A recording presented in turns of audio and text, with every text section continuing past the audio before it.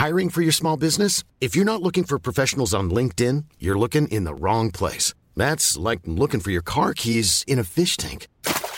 LinkedIn helps you hire professionals you can't find anywhere else, even those who aren't actively searching for a new job but might be open to the perfect role. In a given month, over 70% of LinkedIn users don't even visit other leading job sites. So start looking in the right place. With LinkedIn, you can hire professionals like a professional. Post your free job on linkedin.com/people today. Hi, I'm Daniel, founder of Pretty Litter. Cats and cat owners deserve better than any old-fashioned litter. That's why I teamed up with scientists and veterinarians to create Pretty Litter. Its innovative crystal formula has superior odor control and weighs up to 80% less than clay litter. Pretty Litter even monitors health by changing colors to help detect early signs of potential illness. It's the world's smartest kitty litter. Go to prettylitter.com and use code ACAST for 20% off your first order and a free cat toy. Terms and conditions apply. See site for details.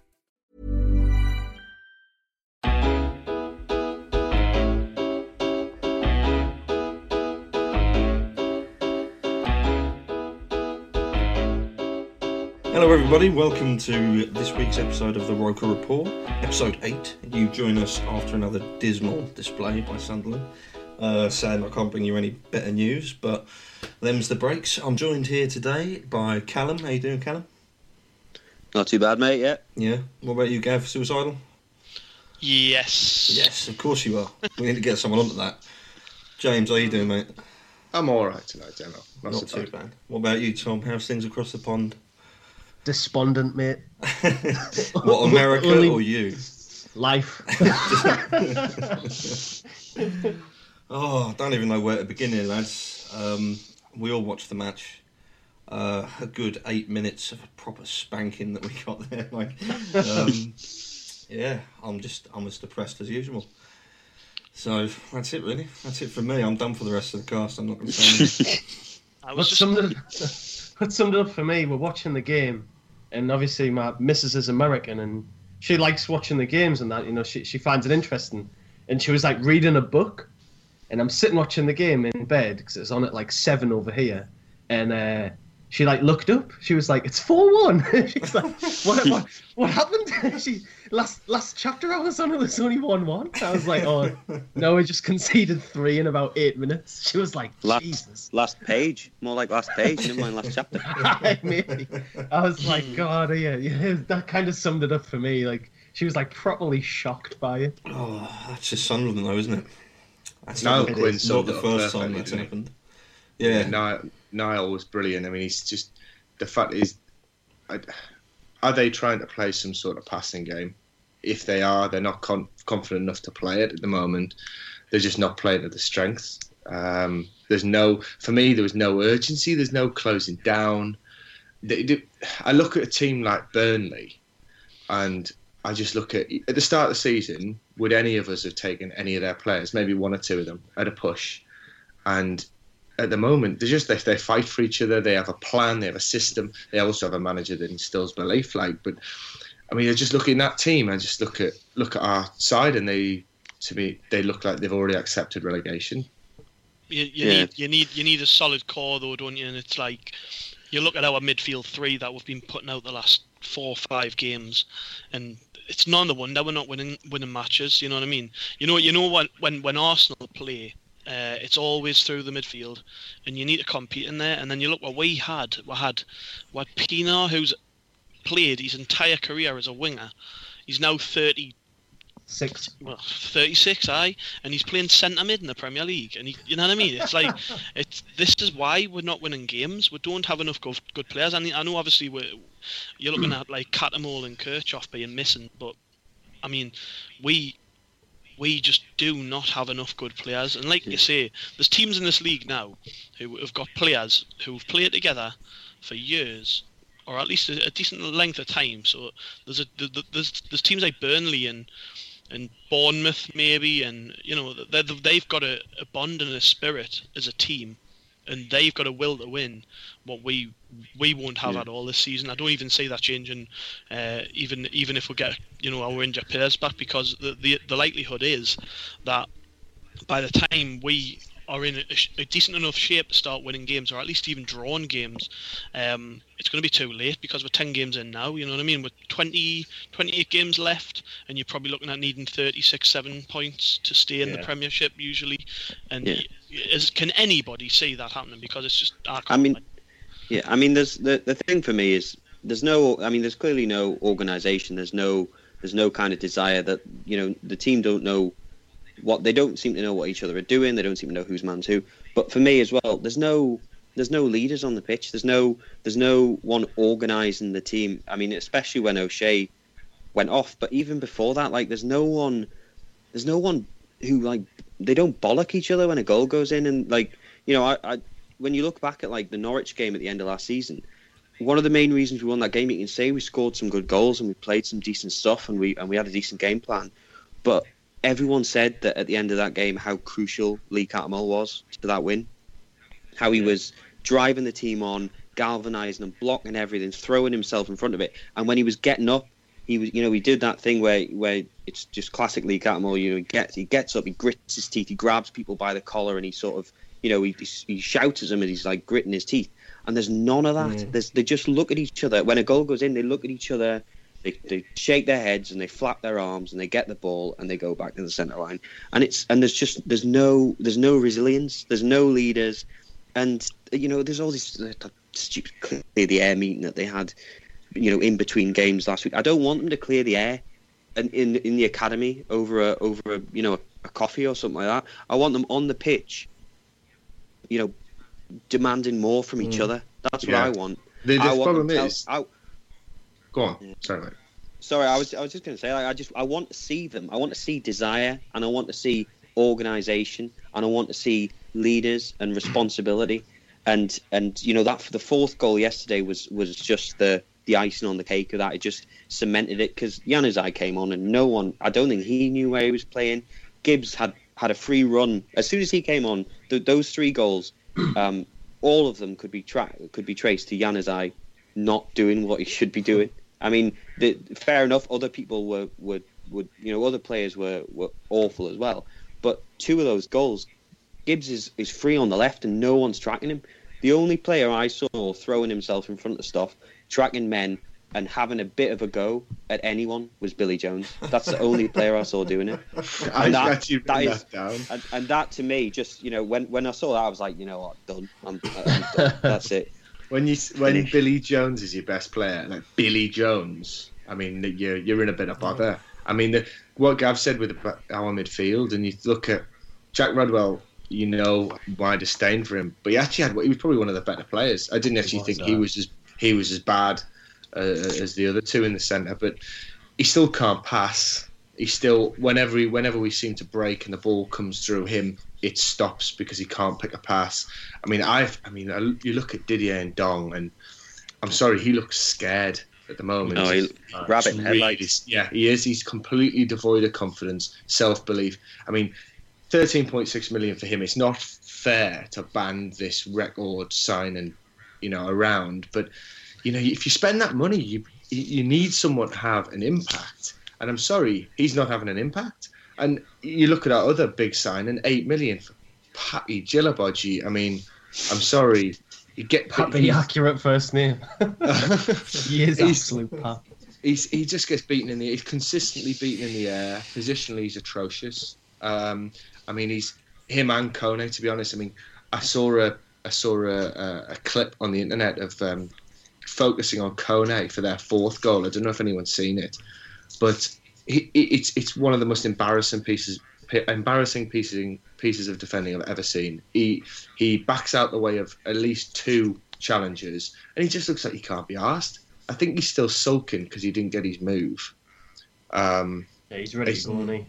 But he is. Thing is though, I've heard this kind of thing said before, about players when they want to win that they don't try. But I remember hearing I think it might have been Kevin Ball or Kevin Phillips at a talking speak about how no player goes on the pitch and doesn't want to win the game they're playing in, regardless of what's going on off it. But then you look at someone like Kone, and you just think, what the hell has happened to him? Because he was so good last season. I think it's pretty lazy, actually, it's pretty lazy to go, well, we haven't got Allardyce, we haven't got Kabul, because he's still a 28-year-old defender who plays for the Ivory Coast that, not too long ago was demanding a fee of 18 million quid. It shouldn't make a difference that Kabul's not there. That doesn't excuse the way he's playing for me. Like he's so different this season to what we saw at parts of last season when he was a commanding presence and he won everything. I mean, the way he introduced himself to us with that challenge on Yaya Toure against Man City, we knew we've got a good player, and then you compare that to this player. I don't think you'd sell him for eight quid. No, man. If he goes to Everton, if Kone goes to Everton, he's a star there, in my opinion. He's got everything you need to be a good centre back. Whereas Djilobodji he literally looks like he's chasing a fly sometimes. He's running around all over the shop. But Kone, Kone, you look at how many yellow cards he received when he was playing in France and how many he's got since he's played for us. He doesn't dive in. He reads the game quite well. He read the game very well last season, but this season it does look like on occasion he just thinks, what's the point? Why should I bother? And against Arsenal it was one of those days where I think not just Kone but a lot of them just didn't try. They just looked like they weren't trying. They were sauntering back. They just kind of gave up. Do you not reckon that which on Djilobodji though? Do you not reckon he's been thrown under a bus as well? I know he's not. He's clearly not good enough. But there was a moment in the game, right, where we had a goal kick. Pickford plays it 20 yards or so to him, and he's under no pressure really. And he sees Sanchez run at him. He turns, hoofs it back at the keeper, who then has to go along, and the ball comes back to Arsenal. And I'm just thinking, why are we trying to play out the back with players like that? Yeah. He's clearly he's 6'4". He's a big lad, and you're asking him to play from the back, and it's not. I remember somebody at the top of the show said about Quinn, his thoughts after the game. I did manage to catch them actually, even though I was at the match. I managed to catch what he was saying, and his input was that really Moyes is not playing to the strengths of the players, and that's the way out of this. And when you look at that performance yesterday, we're playing at Arsenal, probably in man for man, and in terms of the way they play with a two-touch football, probably one of the best football teams in the world, and we're trying to play out from the back against them. You know what I mean? It's like you're not helping yourself at all. You're not helping the players that are there, because Djilobodji is a very, very rank average player. He'll probably struggle when we go down. We are going down. I've got no doubt about that. You know what else was frustrating, Gav, when you're saying why are we trying to play out the back? When we scored the goal was when they put a long ball up against Mustafi, and we were able to put pressure on them in their final third of the pitch. We were never going to play through them. So I didn't understand why Anichebe wasn't playing. I didn't understand why that midfield three, why weren't they covering to allow Van Aanholt and Billy Jones get forward more? We just didn't, we thought we could go toe-to-toe with Arsenal and try and play a game that they thrive on. They starve you of the ball and they score. We had no idea what we were doing in that game. You made a good point there actually about Anichebe, right? I didn't catch the whole game midweek, but by all accounts, he was probably one of our strongest players. Had a decent enough game playing up front, and then what's his reward for playing well? It's sitting on the bench. You know what I mean? We haven't got enough players playing well to just start. I said this last month when McNair had a good game against QPR. Consequently, since he's played a few games and he's been poor, but McNair scores twice against QPR and doesn't start. And you know what I mean? And then there's Anichebe, probably our best performer against Southampton, and he's on the bench. And it's like we aren't helping ourselves at all here with the tactics, the team selection. Dropping Manquillo was the right move for me, and I thought Billy Jones did all right. I know he felt a bit, but so did everybody else. See, the thing is though, with Billy Jones, if you watch the goals, he's left to deal with 2 or 3 players, and he's chasing backwards and forwards, and other players like Undong and Khazri and Van Aanholt are just walking back, and Januzaj's nowhere in sight, and it just looks like he's kind of he looks like he's just thrown Januzaj on, and then they don't understand what system they're playing. They don't understand who's playing where, and he comes out after the game. He says, "Oh, Arsenal have better players, and better better subs off the bench." That scoreline, those goals, in my opinion, had nothing to do with Arsenal's quality. They had everything to do with our inability to be organised and resolute and defend. And Arsenal didn't have to work that hard for those goals. You're always going to have a weaker team than Arsenal. You're always going to have a weaker team than Man United. But you can give them a good game. You can set yourself up to give them a good game. Burnley showed that yesterday. They got a lot of shots against them, but they were resolute, and it took their goalkeeper having a good game and everything. But you can go out, even if you lose, you can say, well, do you know what? We lost to the better team, but we did our jobs well. At the end of the day, we lost to quality, but we can hold our heads high in the fact that we had a game plan and we stuck to it, and we nearly got something out of it. Yeah, you make it hard for them. That's so far from what happened yesterday that I can't believe that he would use that as an excuse, because it's obvious that Arsenal have a better team. That's not an excuse. You can still give them a good game. It just drives me mad, like, it really does. They're not, the team themselves aren't resolute at all. They don't seem to fight for each other. I mean, going back to the passing out from the back, I mean, I don't know if that's been something that David Moyes has always tried to do throughout his career. I mean, I've never seen it. I don't know why he try and do it now. I mean, Poyet tried to do it, and he pretty much failed. I read an interview with Van Aanholt in the build of the game where he said that he was asked by, I think, Squawker, something like that, asked what the big difference in style between Allardyce and Moyes was, and he said that David likes to play out from the back. And I read it. This was only on Friday. I read it and I was like, do it? And then so I made a point on Saturday while I was at the game to try and take note of how much we did it, and we did it pretty much every time Pickford got the ball, and it was frustrating, to be honest, because we didn't do anything with the ball. It was going from Pickford to a defender, maybe across the pitch to the other centre half, back to Pickford, then long, then we'd lose the ball, then Arsenal would keep possession. And I think their first goal, they maybe put 25 passes together before the ball hit the back line. Do you know what I mean? The thing is, we weren't helping ourselves. Like, Pickford's left foot is good enough to pick out someone in the opposition half. Why not? Why not crowd their final third with 2-3 players and just go long and cause them hell on, and just try and stay compact at the back, try and sort of man the walls and stop Arsenal breaching through, and then when we get a chance, why not just punt it up and have a go? That yesterday was the only success we saw. There was one point where Pickford pinged this absolutely lovely ball out wide for Watmore. Unfortunately, his first touch wasn't great, but it basically put him one-on-one with the final defender. And then we obviously get the penalty. Again, a long ball up, Mustafi doesn't deal with it. Watmore goes through and, ultimately got the penalty we scored, but that was where we saw success. And it beggars belief that just us, like a bunch of lads on a podcast, can see this and determine what's going wrong. And David Moyes, who's getting paid a fortune, doesn't know that seemed to be what was the most successful plan of action. Exactly right. Like, all season, we've been lumping a ball up to Jermaine Defoe, and it seems to be this is the game he's chosen to go play it out from the back against arguably the best passing side in the league.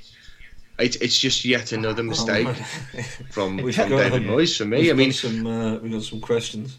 Sorry, I'm reading through some of them now as he's talking, and some of them are really cracking me up. I mean, we've covered a good 10 of them are about Moyes, whether or not he's going to get the sack, blah blah blah. We've already figured out that he's not going to get the sack, is he? Sadly. So to all of those who asked you a question about what we're going to do about Moyes, well, there's nothing going to get done about Moyes. So you just got to sit down and settle in for a really, really distressing season, in my opinion. But on the note of tactics, we have a question from Sunderland Buffalo. And it says, why does Moyes continue with the 4-2-3-1? What formation would we go? We need two strikers. Look at Burnley versus United. Tom, what do you think about that? What do I think about the 4-2-3-1? I don't like it. I think we should just go for a flat-out 4-3-3. Let the two wingers provide the width that... we seem to try and play with wingers when we don't have any wingers, which blows my mind. So I think we need to be really solid in the middle. We just need 3 holding players in there. We need to put like Anichebe, Watmore, and Defoe up front and play a more direct game. And to be honest, that's what we did against every team we got a result against last season. We seemed to like play with some width coming from our full backs.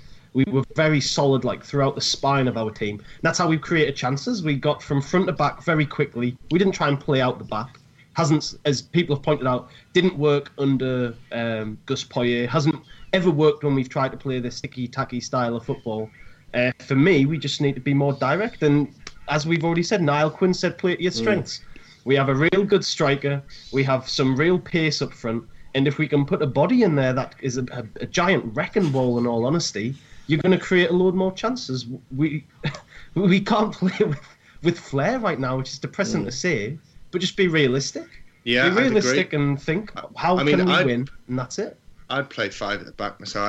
I'd play 5 at the back and 2 up top. I think if you play with wing backs, I think Manquillo obviously is flat to deceive at times, but on his opening game against Saints, he seemed to play more of a wing back and he played quite well. We all know that Patrick Van Aanholt is a better as a wing back, and if you play Anichebe up there with Jermaine Defoe, if you are forced to go direct, then it gives you a better option. You know, he is a bit of he's a big lump, and he might bring people into play.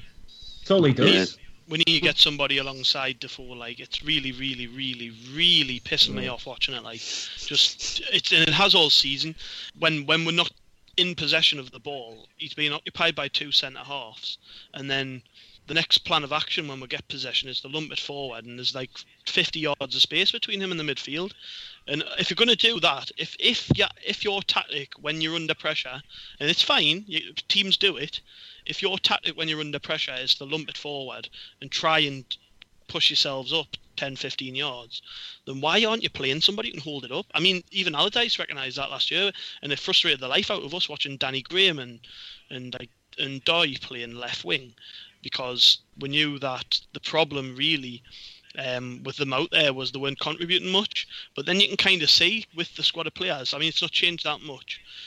You can kind of see with the squad that we've got, the limitations that they have when they're out of possession, and you need somebody to hit, and it's not Jermaine Defoe. Like, and he should be sitting on the bench, and he might not score a single goal all season, but he's got to be better at holding up the ball than Defoe is, and maybe even bringing others into play like Watmore, because, I mean, even when we're lumping it forward at Watmore times yesterday, and he's not going to win a single header. He literally runs the ball. He looked more. It's so funny watching him. But he did look most threatening when he was running through the middle, and he won the penalty off the back of being, I guess, more of a striker, using his pace to get in behind teams. I mean, we've said so many times that he's not a winger. His raw pace is the only thing he has going for him. Why not try and use him to his one strength? Yeah. I mean, I would prefer a 4-3-3 to 5 at the back. I think you're right about the width from the width needs to come from the fullbacks, because we haven't really got any proper width, any like proper wingers in attacking positions. And if you can play Anichebe and have Defoe off him, and you can just have someone like Watmore kind of buzzing around up top, causing trouble. Someone like Barini as well when he comes back in, just causing trouble, finding space, looking for the ball to drop around Anichebe, and then you can have the three midfielders that you're talking about playing out from the back. There's no. First of all, there's not a lot of movement in midfield. Coming, asking for the ball, getting a bit of space, a bit of time, and then when they get the ball, there's no confidence and there's no vision to actually do anything with it. So it just ends up going back anyway. So if you've got that in midfield, if that's all you've got for now, why try and play that way? You're absolutely right about that. Why not play to your strengths if all you've got is 3 midfielders who aren't particularly, mobile or aren't going to be able to get that kind of space and pick that pass? Why not just have them offering the protection in front of the 2 centre backs, allowing the full backs, Van Aanholt, who's one of our main attacking threats, allowing him to get forward, and then up front you've got that target man in Anichebe, and you can have Defoe and Watmore and Khazri and Barini causing trouble, buzzing in and around that, trying to collect the second balls. Because if you put an Ichibi up against someone like Ashley Williams, and Ashley Williams will probably have a fair shout against him, but or Wes Morgan, but if you put them up against like Mustafi and Koscielny, they're not the most physical defenders. They're just very competent defenders who can nick the ball away from you, or read the flight of a ball really well and are good with it at their feet. But if you put someone like an Ichibi up against them, it would unsettle them, I think, a lot more. So you've got to choose your games. You've got to choose your opponents and study them. And Arsenal studied us. Arsenal know that we're shite at crosses and set pieces. At all. Like, I think every team that comes up against us now is just like 3 points. They know we're shite at crosses and set pieces, and they know that we're weak at fullback. And it wasn't a coincidence that a lot of the goals came from that. Where with Arsenal, you wouldn't usually associate them with whipping crosses in and stuff like that. It's exactly right. That's my opinion. That's just my opinion. It's probably the only time that Arsenal have scored from 3 crosses in a game. Probably for about 10 years. I think they always try and pass around. Was saying a statistic about it being a low-scoring game, like how Arsenal have failed to score more than 1 goal sort of thing over years, and they thresh us forward. In the 15 games between us on Sunderland, preceding this one, there was only 4 of them went over 2 goals a game. You know what I mean? It's just that season, it's actually a pretty low-scoring game. But I know every game's different and stuff. But generally, when Arsenal come to Sunderland, it would appear that we shut up shop and we try and stay tight. That would be the sensible thing to do. Right, we've got some more. We've got quite a few questions. Some of them. I'm going to field one, actually, that I think is quite decent. This one's from, Michael Scott, Esquire. How many shots of bleach does it take to down a 240-pound male? Now, I'm going to field this one, because I actually did some research for you, Michael. Now, the reality of it is when you're drinking bleach, it's a really nasty way to die. It's not going to kill you straight up. You might suffocate, because as you chemically burn your insides by taking in this chemical, your respiratory system will create phlegm in order to promote healing and protect the cells. And you'll actually end up drowning in your own phlegm, mate. That's the reality of it. Which may, Still which may or may watching not Sunderland, be a better alternative than watching Sunderland. But then if you somehow do survive that, you'll die in a couple of weeks of liver poisoning. So yeah, on the sweeter things. I suppose what I really want to say, we were talking about it before the podcast. Obviously, everyone's blaming Moyes, everyone's blaming the players. I think there must come a time when, especially after all these years now, and you see this habit forming. Well, it has formed. It formed a long time ago. Constant hire and fire policy. We never really nailed down any momentum moving between season to season. So even if we do finish a season very well, like last season, for example, that does not in any way, shape or form mean that we will continue that good form the next season. Ellis Short, that's what I'm going to say. I think he's bad for the club. I think he's really bad for this club. I think he's got designs and ulterior motives that he doesn't want to tell us about, and frankly isn't forced to tell us about. He's not obliged to say anything because that's the remit of a billionaire who, you know what I mean, who just owns a business. I don't like the bloke. I've really gone off him, to be honest. So, see, I don't know about like ulterior motives. I mean, I think the main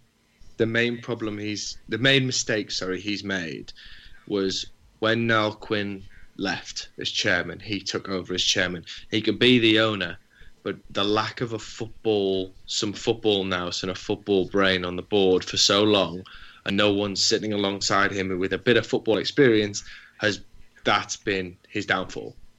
He's definitely, there is a lot worse owners out there than Ellis Short, guaranteed. I mean, he's backed quite a few of the managers we've had. I mean, if you look, the thing is, when, for example, the Udinese model, the fabled Udinese model, we were all well back. We all backed that, didn't we? It was a fantastic plan when it came, and it didn't turn out to be the way. He sacked managers at the right time. We've always seen an upturn in form. He's given money to quite a few of those managers, he has made some mistakes as well. Can I just interject there? When you say he sacks managers at the right time, we've already established that Moyes isn't going anywhere. So unless, I mean, what have we got now? We've got 28 games left of the season, one transfer window. That is as good as it's going to get. Do you know what I mean? And people are saying wait until the Hull game. Presumably people are saying that because Hull are shite. In reality, if we beat Hull by some miracle, we manage to string together 2 passes and get a couple of decent goals and defend when they attack us. What does that mean? What does that say? If we're all expecting him to turn things around by the time we play what we deem as a lesser team, although I can't really say that, it's not really fair to any other team in the Premier League to claim that we're better than any of them at the moment. What will that mean? Will that mean anything? Will that mean that Ellis Short made a fantastic decision sticking with Moyes because we beat Hull that one time? Bearing in mind that would only give us we'd take us up to 5 points on the board. So what then if we lose another 3 games after that, 5 games, 10 games? Do you know what I mean? He has to. If he's going to do that, if he's going to be consistent with his firing of the managers in order to keep us in the Premier League, he needs to do it now. He needs to pull the trigger now. This reminds me a lot. I'm not saying like for like, but last season when Newcastle's chief exec Charnley was fully behind McLaren until it got far too late to make any sort of change that would have kept them up. This reminds me of that. He was totally behind a man who it was clear from day one wasn't right for the job. And I'm seeing the same thing from Moyes. I've been pretty fair with Moyes, I think. I don't know if I've been overly harsh at times, but I mean, generally, I think that I do agree with the sentiment that we do need somebody in charge who's going to be here longer than just half a season, like we have become used to. But I think sometimes we as fans can just tell after 5 minutes if somebody's right. And the only case you sort of hear for Moyes from anybody who is still pretty patient on the subject is that there has to come a time when we stop sacking managers. But the problem is, just because David Moyes is in charge now doesn't mean that has to be him. I mean, we are dangerously close to relegation, and if we go down, it's not going to be this easy route that we've seen Newcastle sort of trudge the last few weeks, where they are clearly too good for that league. We aren't going to be like that. Well, we haven't got £150 million squad, have we? You know what I mean? I think the thing about Ellis Short is, you're quite right about we've said he's going to stick with Moyes, and the reason he's going to stick with Moyes is because he came out and he said he's the guy that I wanted for every job. Now, first of all, that's concerning because we've had different models of like director of football and different kind of transfer targets and scouting systems. So what he's doing is he's going for the name instead of going, is that guy right for the system that we've currently got in place? So first of all, that's concerning. Second of all, if he sticks with David Moyes, in spite of everything, we know that he puts his own ego above Sunderland, because if he did what's right for Sunderland, he would sack David Moyes. If he does what's right for him because he wants to protect his reputation, because he said David Moyes is his choice, then I think that says a lot about his motives. Now with Newcastle, it was exactly the same. They got McLaren and they put him on the board, and they said, right, this is the guy. They gave him a long contract. The fact that they put him on the board says that they were expecting him to be like the main, like the bridge between the boardroom and the pitch and therefore the fans. Now, that's to me is one of the reasons that they stuck with McLaren for so long, because they knew that they'd invested a lot in him being a success. Now, I don't care how long a contract he's got. What I care about is what I'm seeing on the pitch, and those, like I said, those players they've got no drive, they're not organised, and they're not playing for him. I don't care what anyone says. Those players would give more for. There are many managers who could get more from those players, and it's not about quality or tiredness as much as it is about what he's able to get from those players. So I would say that's my opinion about Ellis Short. I think that if he does what's right for Sunderland, he sacks him. If he does what's right, if he tries to protect his own reputation. What do you think, Tom? For me, yeah, I think he's ignorant personally. I really do. I think he's ignorant because he, like you said, he's a businessman. He comes in and we've already sort of ascertained that he's kind of got rid of all of the football and personalities at the club. I mean, Kevin Ball seems to have buggered off. Niall Quinn's gone.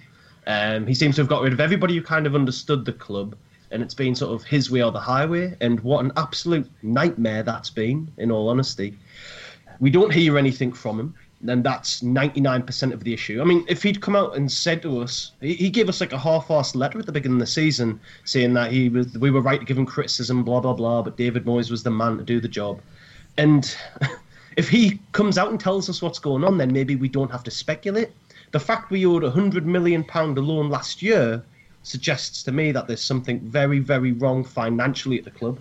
And if you looked at Martin Bain's interview last week with SAFC.com, some of the stuff he was saying, it sounds like Ellis Short has basically told him we're skint. You've got no money, but what I want you to try and do is make the best of a bad situation, because he said stuff like, we need to go on the journey again. He says that not only that, it sounds not just a journey, but that we need to build for the future, that the fans need to stick with the club. To me, that sounds like relegation talk. Those are actual words coming out of his mouth, that we need to stick with the club. And he says, like it or lump it, we should be looking at bringing players to this club and selling them on for greater value. That's totally right, mate. But at the end of the day, we need to be in the Premier League to be able to do that.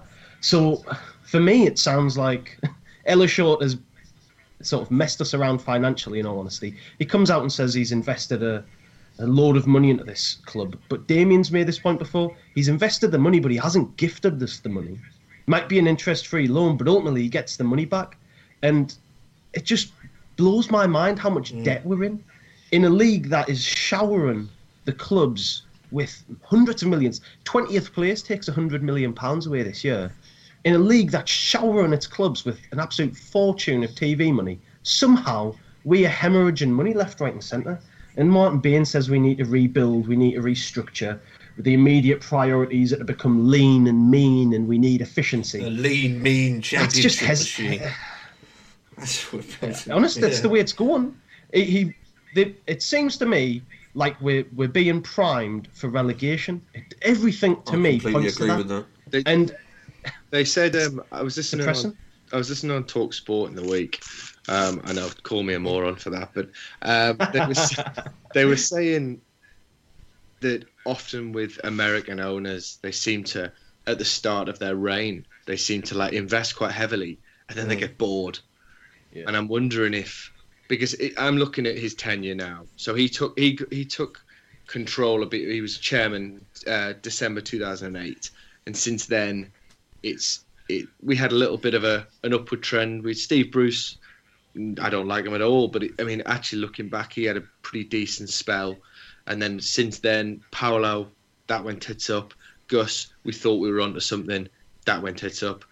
Dick Advocat saved us. We probably shouldn't have gone back to him. That went tits up. Sam Allardyce finally thought we had stability. That went tits up. The hand grenade. We've got David Moyes now, who it's all going tits up. He's signed a brand new team pretty much. It's his team. No one else's. He signed these players. Not one of those players is an upgrade on what happened last season. And it looks like we're just limping our way to relegation. It's like what Tom's saying, and obviously we've discussed it already before this. Like, if Short does want to go, if he wants to go, he needs to clear debt. And we have a massive amount of debt. So, what happens? How do you sell a distressed asset? Which is what Short focuses on. He's the expert in such things. So, in reality, you wouldn't sell when you consider that all of that money is owed to him, you wouldn't be able to sell that for any profit. He couldn't sell Sunderland for a profit now.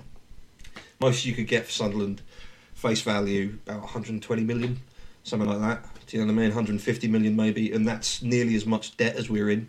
So he wouldn't be walking away with any money in his pocket. In reality, even if we get relegated, especially if we get relegated, we get more money than if we stayed in the Premier League this season. So all he has to do is relegate us. He gets his money back, and then he sells. And it's as simple as that. To me, it's simple mathematics. I mean, I'm a bit of a conspiracy theorist, but Christ almighty, we can all see the obviousness of this, can't we? Yeah. I mean, I would just... What I would want to say is that there's a lot of people who sort of want to back Shaw and back Moyes to the hilt because they associate that with backing the club to the hilt. Now, I distinguish between the two because Shaw and Moyes are the operators. They are the custodians of the club. Now, I see the club as something separate completely. I see the club as the fans and the history and the culture and the community and you know, this what we're doing here, the kind of the interest and the passion that it generates and the love that we have for the club that lasts past players and teams and managers and owners. Now, at some point, if you see custodians of the club and managers and owners and coaches and chief executives and whatever damaging the club and not living up to their responsibility in your eyes, it becomes a responsibility to say, well, no, we're not going to let you get away with that. We need to talk about this. You know, we need to have honest conversations about what you're doing wrong. And that, to me, that's not attacking the club. If I'm saying that Short's doing something wrong or Moyes is doing something wrong, I'm living up to the fact that I love the club, exactly. And therefore, on that note, and that's sorry to cut you off with that, but something Moyes said post Arsenal. Was it post Arsenal or pre Arsenal? I can't remember. I think it might have been the pre-game presser actually. Anyway, he was asked about what a victory would mean to the city. Do you know what I mean? Which is a pretty basic PR question to answer. Do you know what I mean? If you're in the city, you turn around, oh yeah, it means loads to the city. It means loads to the city. I love the city. I love the people. I love the fans. That's what you would do normally. Instead, Moyes decided to turn around and say, well, I don't know, I'm not in the city. You'd have to go and ask them. He literally said that. I'm not from the city. You have to ask them. How hard is it to turn around and say, yeah, they love it. They love football up here. Here's the other one, right? Ellis Shaw, castle in Scotland, mansion in London, doesn't live in Sunderland, mate. Doesn't live in Sunderland. Personally, if I owned the Stadium of Light, I'd move into it. It would be my home. Do you know what I mean? That's I would eat, shit, shower there. That's just you wouldn't get me to leave. But 8 a.m. kick about on the pitch, exactly. Take the ball out and just keep demanding the players come and play with me. But this is what bothers me. So there is no connection, as Callum was saying. There isn't. Yeah. These people are essentially they're interlopers. Do you know what I mean? They come here. They're here temporarily. As soon as it goes badly for them, they can just pack up and walk. Do you know what I mean? Moyes, if he gets the sack now, or he decides to walk, he walks away with millions from his contract. It means nothing to him beyond the job and saving his own face. If you look where our debts come from, it's come from sacking managers and then bringing another manager in and letting him buy a load of dross. To me, that's moronic. Like, Ellis Short must be an absolute moron if he genuinely thinks that he's put his all into this club and he's done everything for it. Like Damien says, he doesn't live here, he doesn't know really much about us, and he's just created this toxic cycle of hire fire. And you're right, it's us who are left to deal with it in the end. And it baffles me that how can people not get it right? It's not hard, you know. He's a billionaire. He's done things right in the past. And the whole situation is infuriating me because the main issue for the fans is we don't know who to blame now. Is it Moyes? No, it can't be Moyes. There must be something else going on. Oh, but Ellis Short's tried his best, so it must be David Moyes. Oh, but what about this Martin Bain bloke? We literally don't know where to direct our frustrations. And nobody's clarifying anything. We have political spin from Martin Bain midweek, where he's kind of hesitant to talk about anything other than saying we need to be lean, mean and efficient. We don't know what's going on. We have literally no idea of the situation we're in. at the end of the day, it's just words. It's just cheap platitudes, and that's all I've seen. I'll believe it when I see it. You know, I'll believe it when it actually when a plan kind of starts to form. And at the minute, I've seen cheap platitudes from like arrogant businessmen and washed up managers, and that's it. Yeah. That's all I've seen. And you know, that, like you said, their plan was to buy cheap and try and sell on. You know, build players and then try and sell them on. Which of those players that he's bought are going to be sold on for a profit? Love. I'll put my neck on the line and say none of those players. The only one is Johnny Love, and we might get 550,000 for him instead of the 500,000 we paid. That's the only one. You know, the best signing has been Pienaar, and he hasn't even been that good, and he's 35. I completely agree with that. You know, I'll believe this plan when I see it, and until then, all I'm hearing is just these, you know, kind of cliches and just these, you know, like I said, platitudes from these people who you know, kind of try and throw you out some compliments and hope that it placates you. It doesn't placate me. I can see it on the pitch. You know, I'm not willing to buy into this until I see something, concrete, until I see something of substance. And the appointment of Moyes just indicates to me that they've got absolutely no idea what they're looking for, and they've got absolutely no idea what kind of club they're going to be. I just want to gavel here. Yeah, that man. But yeah, I'm sure we all agree with Callum basically on that. So if you're a long-suffering Sunderland fan and you need someone to talk to, then you can always reach me at 07494. No, not really. I'm not giving you my number. You can reach us on Twitter though. Right. Thanks very much for joining us for episode 8. I'm both sorry and not sorry that I haven't got any good news for you, because on the one hand it's not my fault, on the other hand I have to talk about it, and I know how depressing it is. Thanks lads for joining me again, and you'll have another episode next week, same time. This will be out Monday morning. Check us out on iTunes and Acast, the podcast app. Subscribe. Thank you very much. All the lads. This is Roker Report signing off.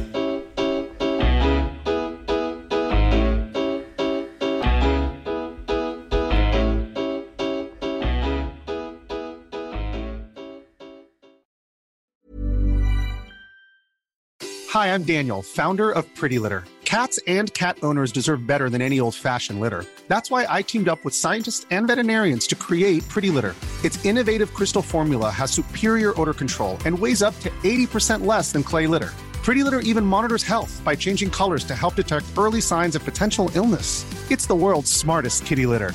Go to prettylitter.com and use code ACAST for 20% off your first order and a free cat toy. Terms and conditions apply. See site for details. Planning for your next trip? Elevate your travel style with Quince. Quince has all the jet-setting essentials you'll want for your next getaway, like European linen, premium luggage options, buttery soft Italian leather bags, and so much more. And is all priced at 50 to 80% less than similar brands. Plus, Quince only works with factories that use safe and ethical manufacturing practices. Pack your bags with high-quality essentials you'll be wearing for vacations to come with Quince. Go to quince.com/pack for free shipping and 365-day returns.